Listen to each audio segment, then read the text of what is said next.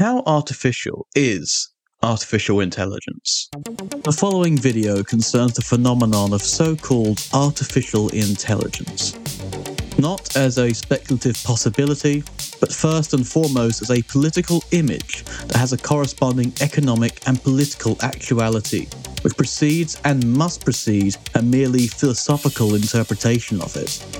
In brief, the autonomy of artificial intelligence, that is, the self part of its supposed self-organisation, which as we all see is often touted as becoming autonomous even from humanity itself, is a pure mystification. If we were to truly gaze upon these machines as the computational prisons of labour that they are, we would be justified in shuddering before their falsity, in recognition that we too are confined and encelled within their cybernated zones of control. The following discussion is not an argument, a disputation, or even a call for debate, but the polemic against the ruling class of our cyberpunk present, before the act of philosophy proper can begin, the formation of concepts in a manner hostile to the order of things.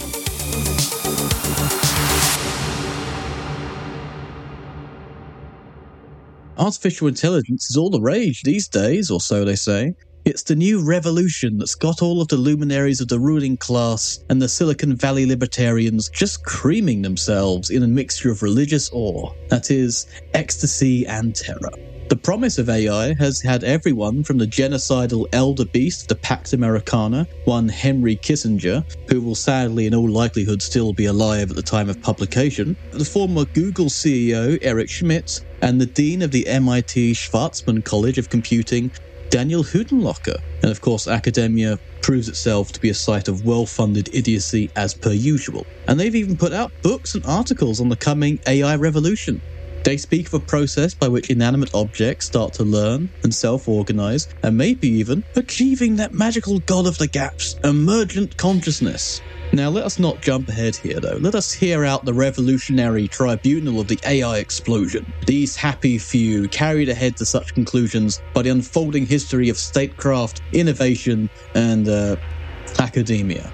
They boldly start by declaring that, heretofore, digital evolution has relied on human beings to create the software and analyze the data that are so profoundly affecting our lives. Recent advances have recast this process. AI has made it possible to automate an extraordinary range of tasks, and has done so by enabling machines to play a role, an increasingly decisive role, in drawing conclusions from data and then taking action. AI draws lessons from its own experience, unlike traditional software which can only support human reasoning. The growing transfer of judgment from human beings to machines denotes the revolutionary aspect of AI. These three do not believe that humanity has made AI in our image, no, far from it. The revolution is inhuman, nay, post-human. They actually go so far as to proclaim that the word intelligence does not adequately explain what is occurring here. I wholeheartedly agree with our triumvirate of cybernetic triumph. They go on to say that to ascribe human qualities to AI is totally out of order, and clearly high on the vapours of the great mysteries of their subject, they proclaim that AI is comparable to the great classical oracle of Delphi, which left to human beings the interpretation of its cryptic messages about human destiny. What a task! Our ruling classes will surely make of themselves a new priestly caste to determine the great transcendent and transhuman prophecies of the infant AI we have before us.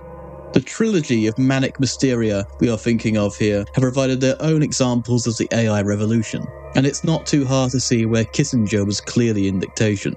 They speak of the challenge AI poses for national security, because they have already assumed its novel creativity. It's the hip new thing, you see. The Butcher of Cambodia writes that if AI develops new weapons, strategies and tactics by simulation and other clandestine methods, control becomes elusive, if not impossible. The premises of arms control based on disclosure will alter. Adversaries' ignorance of AI-developed configurations will become a strategic advantage, an advantage that will be sacrificed at a negotiating table where transparency as to capabilities is a prerequisite. The opacity and also the speed of the cyber world may overwhelm current planning models. Henry, you elder demon of empire, isn't that what you'd all want? A weapons system that is smarter than you, which you can't control, and which therefore absolves you of all of your genocidal guilt?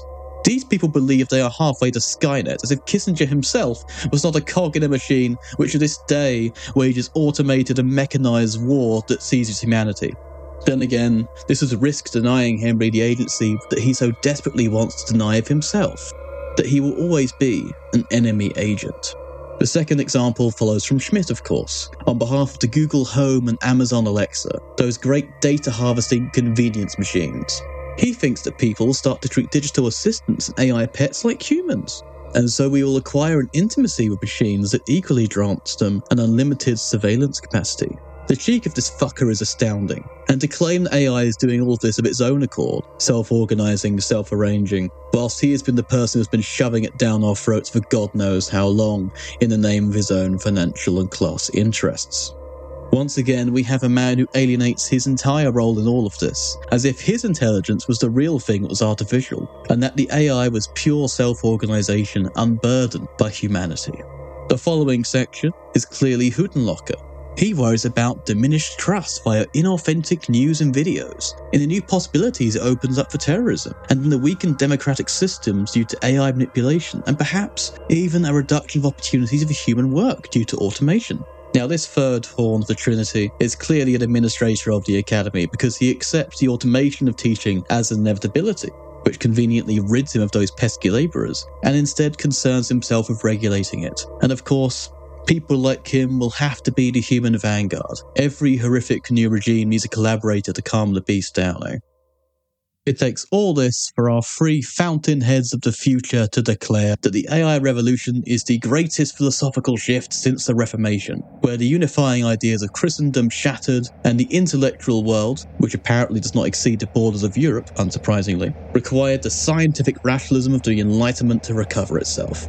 Yet, no Kant or Hegel should be enough to conquer the philosophical rupture that AI has bequeathed to us, as they conclusively prophesize that the phenomenon of machine that assists or possibly even surpasses humans in mental labour and can help predict and shape outcomes is unique in human history. The Enlightenment philosopher Immanuel Kant ascribed truth to the impact of the structure of the human mind on all observed reality. As they say, AI's truth is more contingent and ambiguous. It modifies itself as it acquires and analyses data. It modifies itself as it acquires and analyses data. Well, at this, we are expected to be in awe at the task before us. How are we to be worthy of the coming cyber nation? How do we control our fear, become captains of our soul and our destiny once more, and seize the accelerated day before the AI revolution? There remains but one problem with this vision, however. It's all bollocks. All of it. These so-called people sit in awe at the inhumanity of the AI revolution when it is nothing but human. They worry about a world of work without the worker, but as Phil Jones pointed out in their brilliant book on the subject, the acquisition and analysis of data is anything but inhuman. Through new forms of so-called micro work, where people are paid minimal amounts for tasks where they verify, edit, or produce data such as the checking of the veracity of search engine results, or identifying elements such as faces or cars and images. This is how datasets are produced. Many of these datasets are produced for companies like Clearview AI that train software on such data and sell it to immigration and customs enforcement in the United States. Who does this micro-work for? All sorts of people, from students, but increasingly those in refugee camps, those cast out by the violence of empire and contained in an indefinite hell by the violence of the border. I quote Jones here. It is a grim irony that the refugees who use micro-work sites are effectively forced to create the very technology that directly oppresses them. Artificial intelligence is not artificial. It is real, living, machinically enslaved humanity. Data is a recording, a surplus, a residuum of activity, of cognitive and physical motion that exists after the process. Data is dead labour that returns in the form of algorithmic systems of control and communication. Data is the hot new commodity of a speculative future. It has a fantastic marketing campaign that even its own sycophants such as our cadre of evil above have bought into, because they cannot confront the human element, which is inextricable from the process of production. They dare to obscure their own role in this, as well as the workers' role in this, because otherwise it would be the same accelerated capitalist monster as always. Data production production may not always be backbreaking, but it produces a commodity which can be speculated upon and sold. Even in the Imperial Core, where consumption is itself considered an act of economic health, that our consumption produces data reveals it to be a production of a surplus that can itself be sold. The AI revolutionaries don't want it to be a political question, but they have sublimated it into how they will save themselves. They have told us a ghost story in order to inflate their bravery and to obscure the slave hidden within the mechanical Turk. On May 1st, 2023, 150 workers from ChatGPT, Facebook, and TikTok have unionized. Workers who the tech giants would rather you didn't know existed. That's the trick. They're not selling you AI, they never needed to. They sold themselves the image, and now they have to sell it to you to get you to buy in. The image of a future sells just as well as the real thing, and that is why they have no intention at all of delivering a future for any of us. It's just now that the salesmen believe their own bullshit because they're surrounded by people who are paid to tell them how very smart they are, and people who can't survive without their patronage will never say no to them. And if you're Henry fucking Kissinger, you literally carpet bomb the opposition. AI makes no fucking data. Labour and the social relations that command it are the source of all data. Everything else is mere recycling. AI is not making itself smarter through us. Rather, we are sending the surplus of our consumption and our activities to have them sold back to us and mediated by the same human hands we don't want to think about in the Imperial Core. And as user interfaces and deluded tech bro marketing become smoother, it will be harder to see the cracks where a human could appear, because we all know less about how these things work. If we are not ourselves dispossessed and forced behind the curtain of AI bullshit and its data mines. AI is not getting smarter on its own. It isn't even getting smarter. It's being steered, habituated, programmed by the same hands that were always the input. Us.